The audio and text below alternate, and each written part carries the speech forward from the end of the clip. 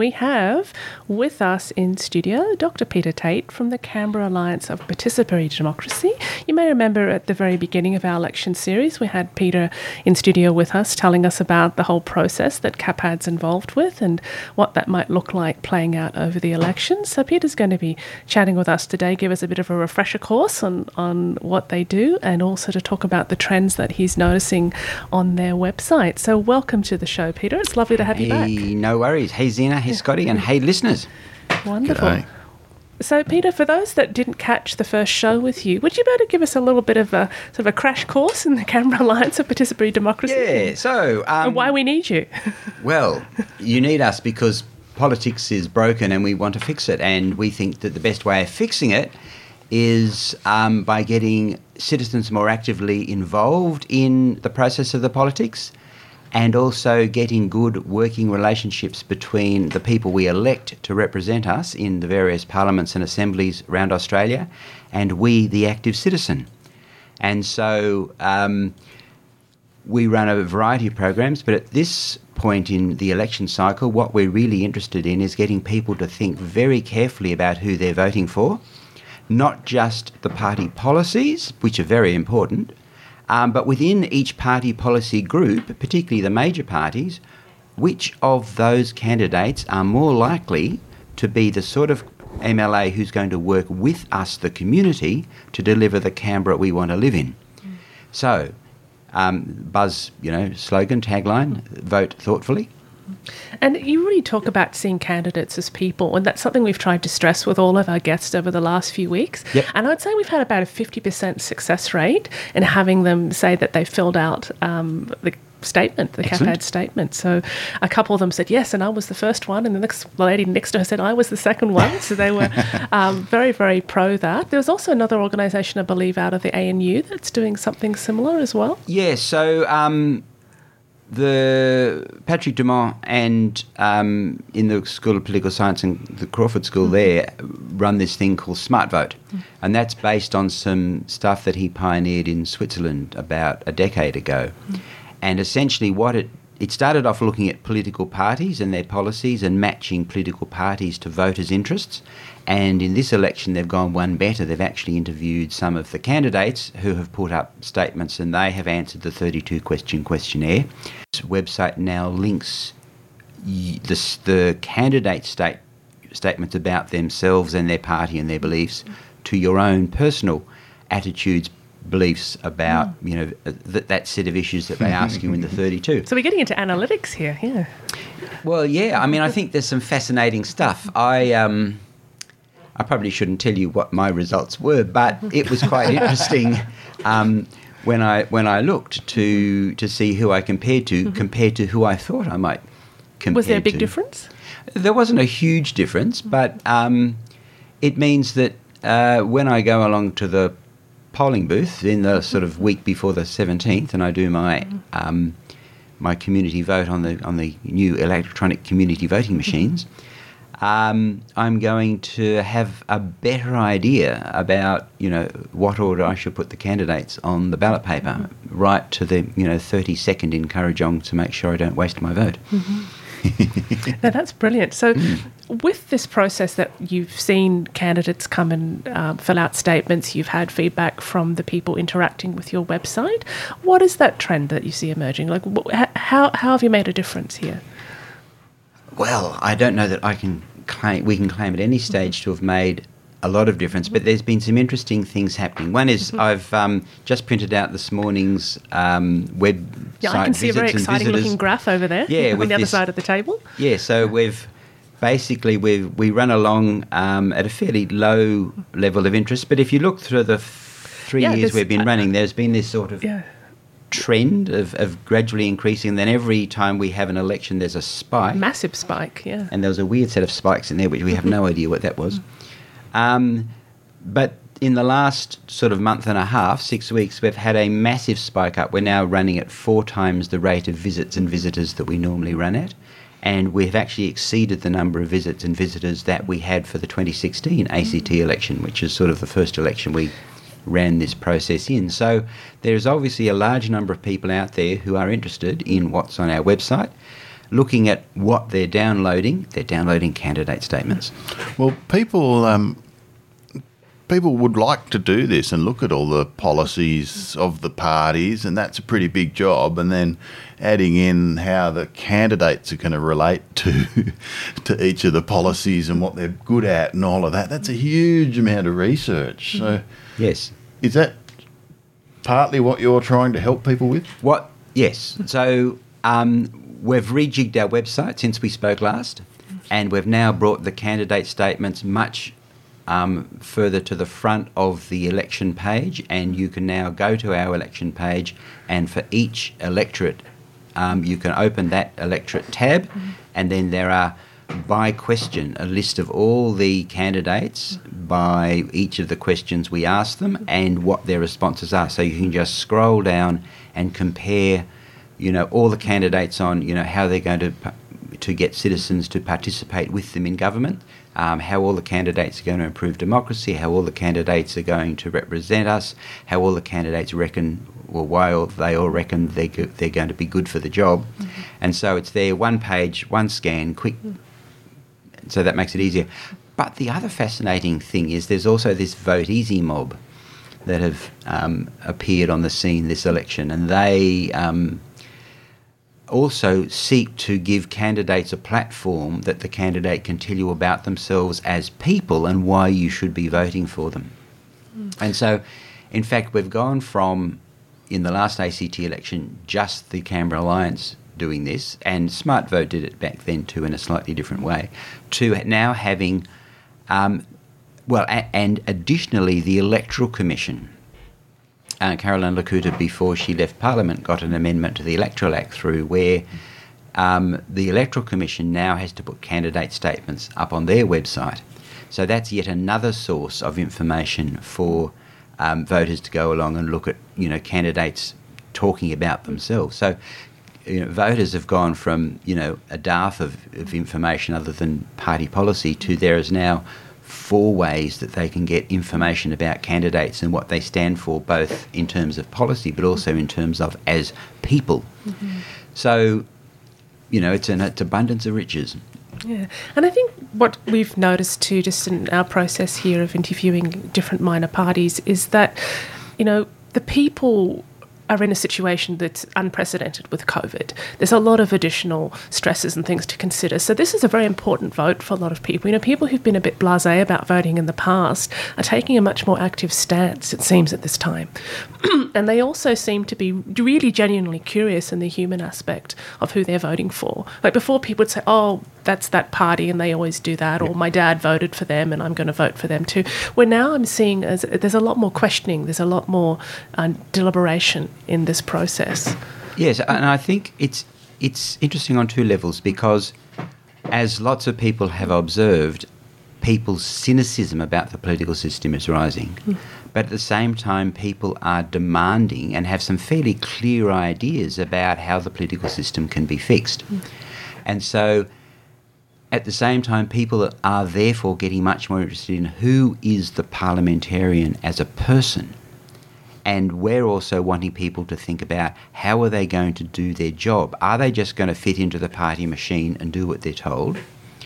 Or are they actually going to do something, work with the voter, work with the constituents, work with the community to try and build the Canberra we want? So, and working with the community, it's asking the community, well, what are the priorities? What are the policy priorities we should be focusing on?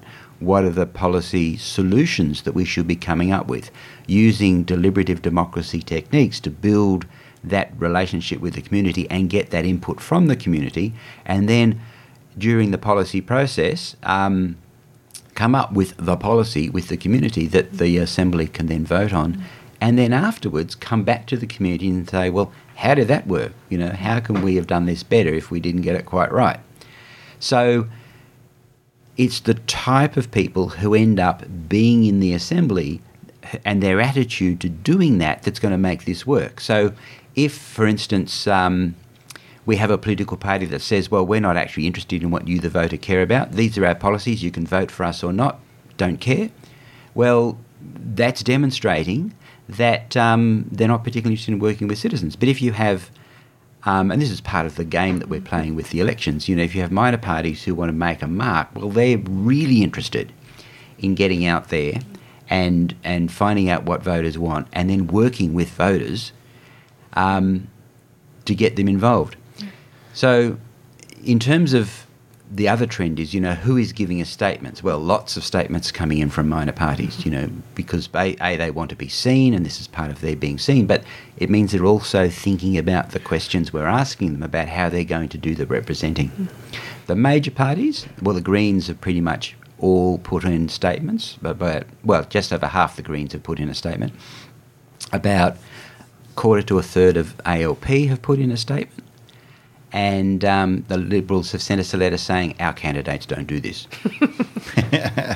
I'm just going to withhold my comment on that one. It speaks for itself. What really, I did see which was completely unexpected, I saw some of the Liberal candidates also talking about citizens' assembly and citizens. Did you? Yes, Did you see that? There was flyers going out talking about that they were examining this process. I can't remember which candidate it was. No, it's probably because every other party is But talking it did about shock me because I'm not used to seeing their approach that way. Well, I'd be suspicious myself, anyway. But that's just an opinion, Yeah. On the other hand, if they really are thinking about this, well, fantastic. Then that's fantastic because I'm in Kurrajong, so I'm getting the Kurrajong flyers, and I haven't noticed any of the Kurrajong Liberal candidates talking about this. The Greens candidates are talking about it. I haven't noticed the ACT Labor candidates talking about it. I think everybody who's been on this series there's definitely has one been Labor talking candidate about has been quite active in talking about it and was hosting events to discuss it. But definitely all the minor parties and the Greens have been very participatory in this process. But I was not living in Canberra at the time, but I understand there was...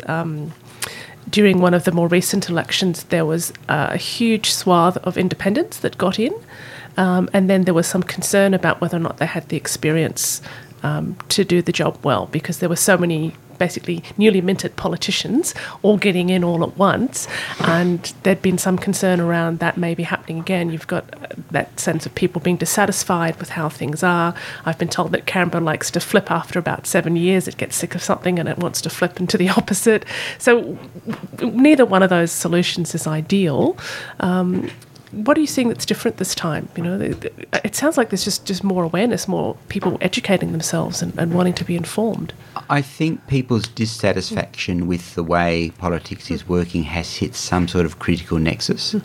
And I think a mixture of the bushfires over summer and then the way governments have responded to COVID have demonstrated to people how governments can get it wrong and how governments can get it right.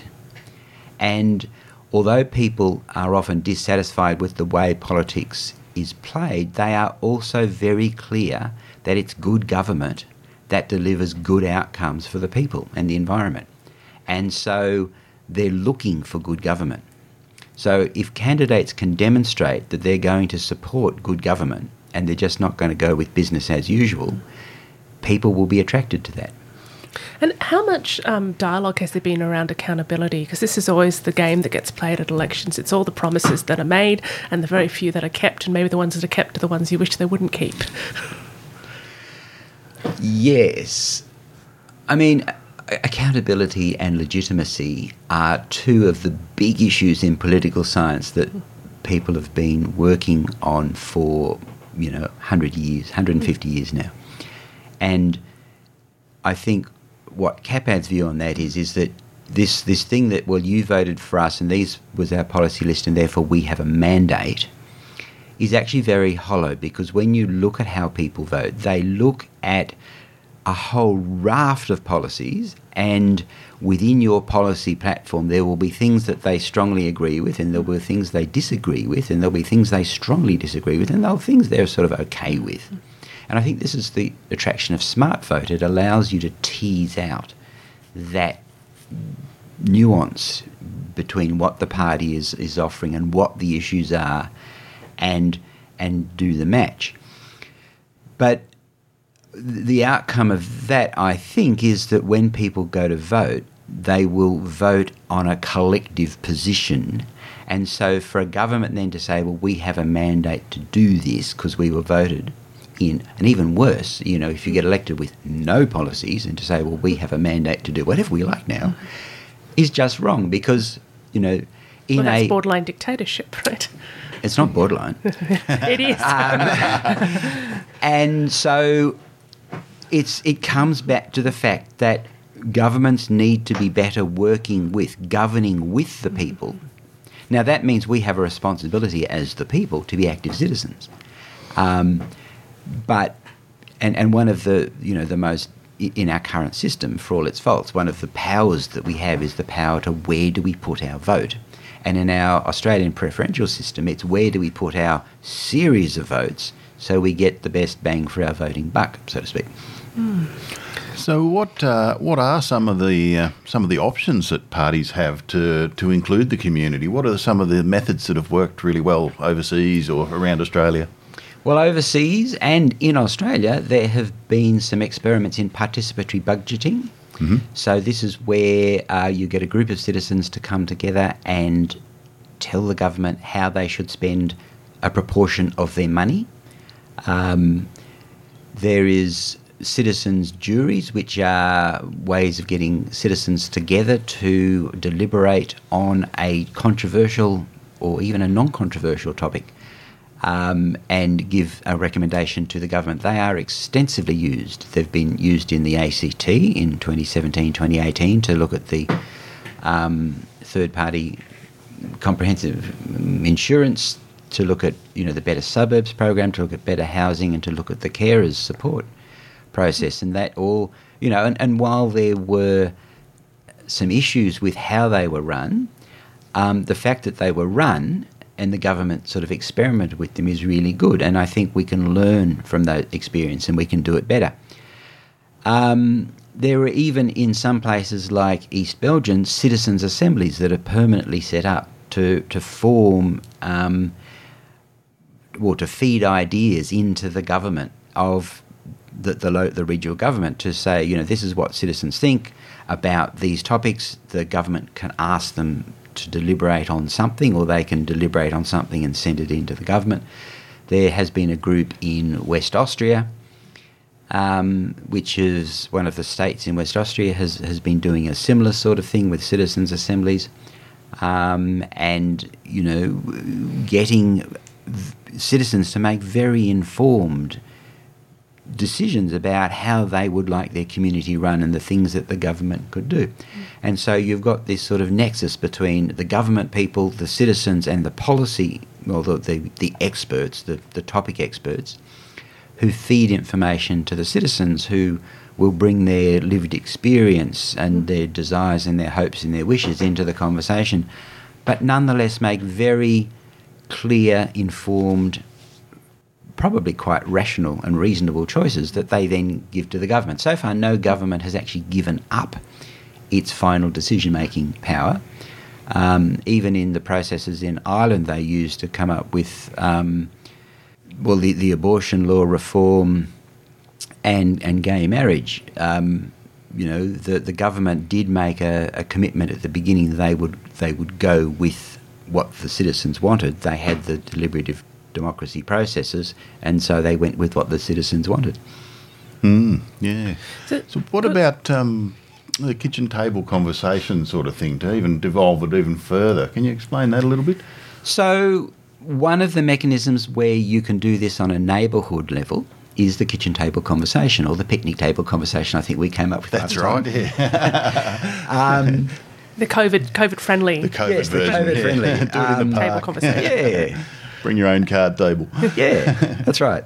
And so that's a sort of a facilitated, although not a highly facilitated like a citizens' jury would be, but there's a set of rules around the sort of questions you ask and how you run the conversation that allows small groups of 6 to 10 people is ideal to share experience and ideas about a topic. And the point is, you don't have to agree, but what you do have to do is respectfully listen. And you can have this, so one can just be a scoping exercise, what are we worried about? And then you can get a bit more formal. Well, if this is what we're worried about, what are the options for doing something? And then the next step is, well, if these are the options, which one do we think we want to give a go? And then you can go into a planning exercise to run a project. Or you decide that as a group of citizens you haven't got the capacity to run this project, but maybe you'll see what other citizens from other picnic tables have come up with, and then you've got a movement to go along to your local member and say, we reckon you should do this. Yeah, so are you familiar with the system they basically came up with in northern Syria, in the Kurdish areas? Look, I've heard about, but I'm not really across that. Mm-hmm. So as far as I understand it, and in the context of what we've just been talking about, an analogy would be that there is a permanent citizens' assembly on the neighbourhood level, and that is actually sovereign for that neighbourhood, so it can make and enforce rules within its area. And then every time that assembly needs to make a decision, it actually sends that decision out to a whole swag of kitchen table conversations which are based in the sub-communities within that neighbourhood. So there might be a religious group would have their own little kitchen table conversation and be figuring stuff out that way, or it could be there's always a women's one, but they've organised it so that those all come back. So there's been some deliberation right on the ground in all of the communities involved in the neighbourhood. Then that comes back up to the Assembly, and the Assembly is what makes the decisions. So it's an interesting combination of the two. But I think that's the ideal. I mean, Eleanor Ostrom was talking about a similar idea, what she calls polycentric governance, where you make the decision at the level that the decision is going to be applied, which goes up and down a scale. And then the principle of subsidiarity means that it's the same thing. You make the decision at the level that the decision is going to be applied, but you can then seek resourcing from higher up the scale, where economies of scope and economies of scale come into play. So if we're thinking about national roads and railways, local communities might have an opinion about roads and railways, but they're not going to fund the main highway through their community. That's somebody else's responsibility. The other interesting thing that's happening as part of this dissatisfaction with politics is what some people call the Voices For movement. So this emerged out of Indi, and we talked about Indi last time, where the people in Indi tried to work with their local member. The local member didn't deliver. They had a process of kitchen table conversations to come up with better ways of working with the local member, who said, nah, not interested. So they said, OK, we'll get our own local member. And that's now, we've seen that sort of happen in Wentworth when Malcolm Fraser triggered a by-election there. Turnbull, I think. Yeah. Turnbull, yeah. Sorry. Yeah, wrong Prime Minister. I was Wrong Malcolm. my head around Malcolm. Seen the same thing in Warringah with Abbott and Zali Steggall. And apparently there are, the word has it through the grapevine, several other electorates around the country who are also not happy with how their local member is representing them and are also thinking. So one of the other projects CAPAD is involved with a guy called Rob Salter from Melbourne, is this idea of electorate level mobilisation, where you actually get, again, using the kitchen table conversation model of getting people in electorates together to start to talk about, how they can better work with their local member and how their local member can come up better with a governing with the people model for that electorate. Now, unfortunately, to date, most of the experience has been people get organised when they want to get rid of somebody because it's an issue. What we would be encouraging people to do is think beyond that limit and start to think about, if you've got a local member who's working well with you, maybe it's going to be even easier to set up this governing with model with them, and then they might be happy to seek your input into a whole lot of conversations, decisions that they're having at the policy level, basically like it now works in Indi. So the model from Indi has now, the local member works with their community. They have regular, what they call community summits, I think, and they feed back to the community what's going on up in Canberra at the federal level, and then they seek input from that. which they then take back to the deliberations up here in Canberra, which they then feed back and say you have this iterative process. And, the reality is that members of Parliament have a dual role. Partially they're there to do what we say as delegates, but they're also there to work with us to think, well, I have access to information which for a variety of reasons I can't share with you, because unfortunately secrecy stuff happens. And therefore, getting together with all the other people from all the other electorates in Australia, we think the best outcome for Australians overall is going to be this one. But at least going back to the electorate and explaining why you made that decision, not the one you were sent up with the authority to make. So that's one aspect of governing with. And that's what real accountability looks like, right?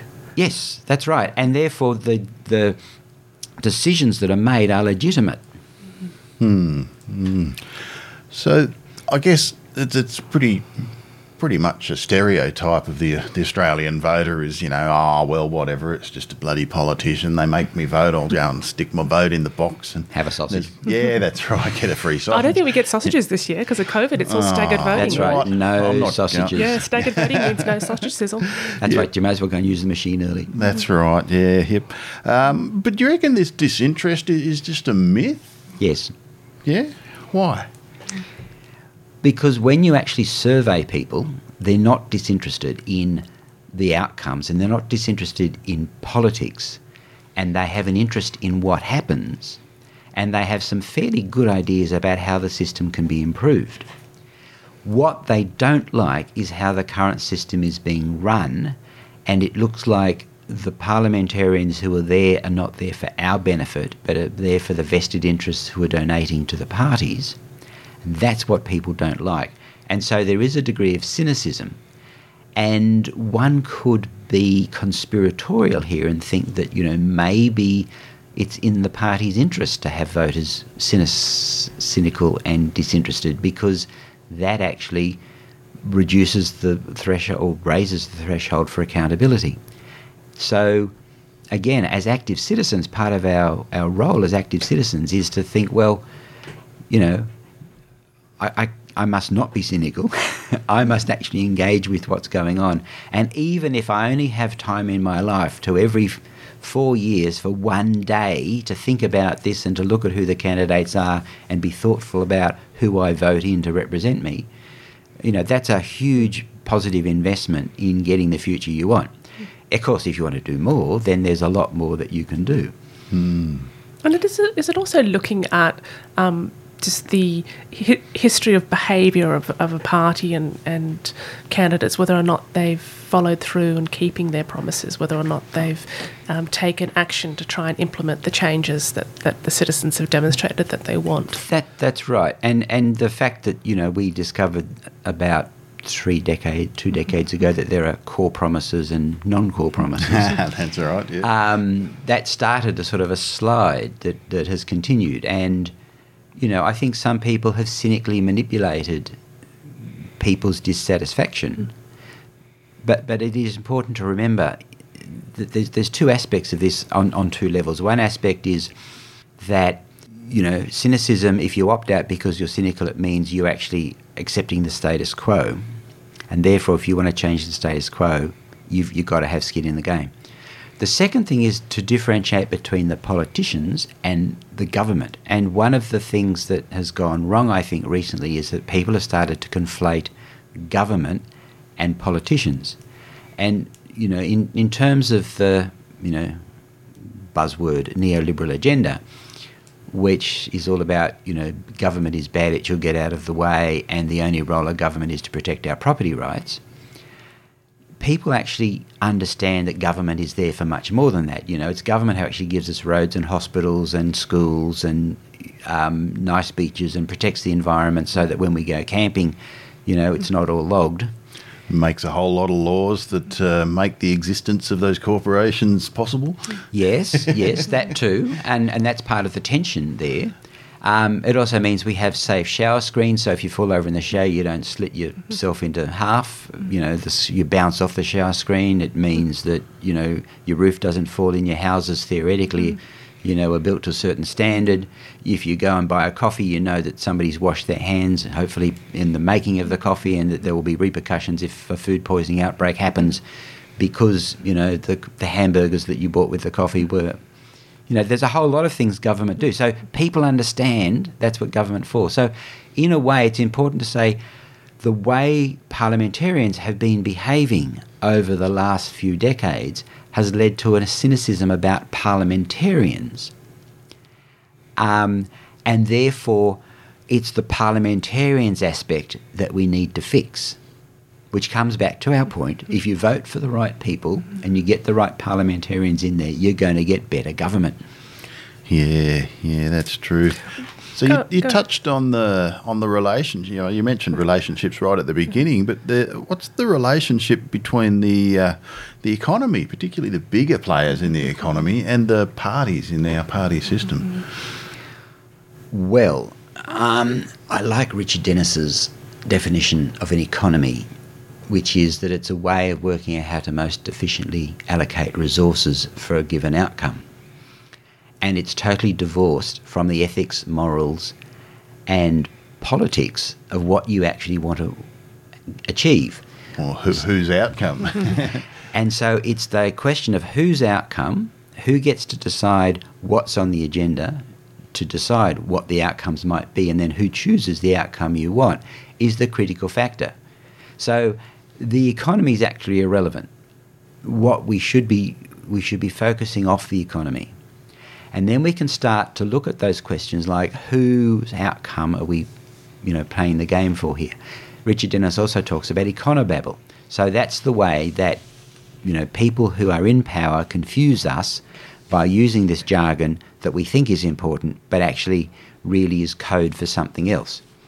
And so I think one of the things that has voters, cynical about how the system is working is the recognition that large players can buy influence, undue influence in the government system and get the outcomes they want, and it's often done behind closed doors with wheeling and dealing, and we the people are missing out. Therefore, this is not democracy. So government's role is to make sure that there is goods and services being delivered, people can get fed and housed and watered and schooled and hospitaled and healthcare and all those other things.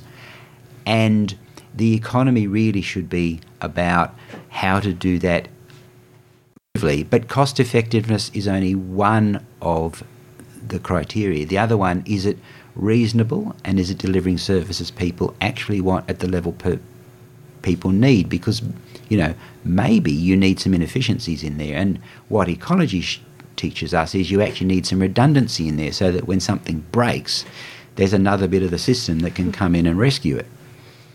So we have been schooled to think that the economy is important because it's jobs and growth. And while jobs are incredibly important, they need to be doing something useful. They need to be providing meaning for the person's life. They need to be providing sufficient income. And when for some reason aspects of society have fallen over so people can't get a job, there should be a safety net, and not, a bare bones safety net that keeps you in poverty because you've got this theory that if you're starving, you're going to go out and look for work more readily. It's about what the evidence shows where people have tried things like a universal basic income is people actually work more, more people work more for the times they want to work, but people actually want to do things like spend time with their kids, take them to the park, go bushwalking, and they do that too, but productivity doesn't go down. Productivity goes up and more people get employed. Yeah, counterintuitive, but pretty good. Well, it's not counterintuitive. No? It might be counterintuitive if you're a neoliberal bean counter, but it's not counterintuitive if you actually think about what people want to do with their lives. So we're getting back to like Maslow's hierarchy of needs, right? Well, at the peak of that pyramid, it's a sense of contribution and purpose. Yeah, and Maslow's hierarchy is actually being superseded by a whole lot more work, which actually shows it's a network. And so it's a network of needs. And so a holarchy of needs. It's a holarchy of needs, yes. And so most of the needs need to be met. Some needs are critical to meet other needs, but you can actually have missing needs and still get to self-actualisation. It depends on what for you are the important needs. So it's also personalised to some extent. And I think there was an exercise they did with a bunch of students and trying to get them to identify what they thought were essential needs as opposed to wants. And there was someone said sunlight. And they said, well, what about if you live out, in the North Pole and there's no sunlight for 6 months of the year? You obviously don't need it. There's other ways to address that. Well, depends on your time scale, doesn't it? I know it does. But this is what they got into. They got into, again, identifying that there were different prime needs or priority needs for different individuals and groups, that it wasn't just black and white. Well, we involved white skin because we used to live in places where there was less sunlight, and therefore we needed to be able to make vitamin D, and you do that better if you've got light skin. Well, it's fascinating stuff. We could really get into anthropology here, couldn't we? Yeah, unfortunately, we've only got a couple of minutes left. Isn't that always the way? It's hard when we have two guests because we just get warmed up, then we've got to say bye, right? That's right, yeah. Well, I guess, Peter, what we should do is, again, just give you a couple minutes there to quickly get our listeners on board, because I know a lot of people with staggered voting, haven't actually gone out and voted yet. I personally haven't, because I wanted to have a chance to interview all of our candidates first and hear what they had to say. That's my position. So I think now I feel a lot more informed. So what would you like to recommend to our listeners to do at this stage of the voting game? So look, essentially this stage, it's vote thoughtfully. Go along, find out as much as you can about the candidates from all the sources that are available. I know it's all a bit of a mix, and we are going to be talking with Smart Vote and Vote Easy so that next election we maybe have one platform and it's easier for voters to go along to. But this time around, there's the Canberra Alliance platform where you can go to and you can look up and see how the candidates think they're going to be able to do their job, what their skills and qualifications are, what they're going to do to promote good governance, what they're going to do with work actively and govern with us, the people. There's the Vote Easy website, which basically is a platform that candidates can tell you whatever they like about themselves. There's Smart Vote, which is a way of going along and starting to look at, which candidates do my own personal values better align with.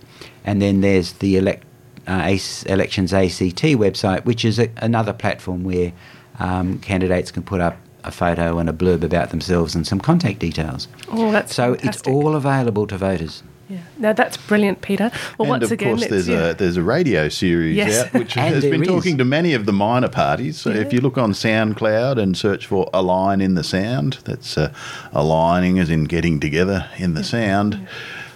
You'll find all the archive of our minor party series there. And we've also put I've put up a link to that directly on our Facebook page as well. Perfect. So if you go to our most recent post on who our guests are, you'll see a link to that series as well. So thank you very much, Peter, for coming in. That's Dr. Peter Tate from the Canberra Alliance of Participatory Democracy. We hope you're all feeling thoroughly informed right now and ready to hit the polls. So next week, we have another double special for you. First up, we'll be chatting with the folks from the Inner North Urban Farm to tell us what young emerging farmers are doing in backyards in Canberra's Inner North. Then at 9:30, we'll be welcoming back Helen Oakley, who's Executive Director of ACT Conservation Council, who'll be doing an environmental review of the various party policies and where they stand sustainably. So don't forget to tune in. If you'd like to hear more behind the lines, you can support us by going to 2xx.org.au and you can subscribe, volunteer, or even submit your music to us. And if you haven't already, remember to get out and vote. You've been listening to Scotty Foster and Zena Richardson on Behind the Lines, Community Radio 2XX 98.3 FM in Canberra. See you all later. Thank you.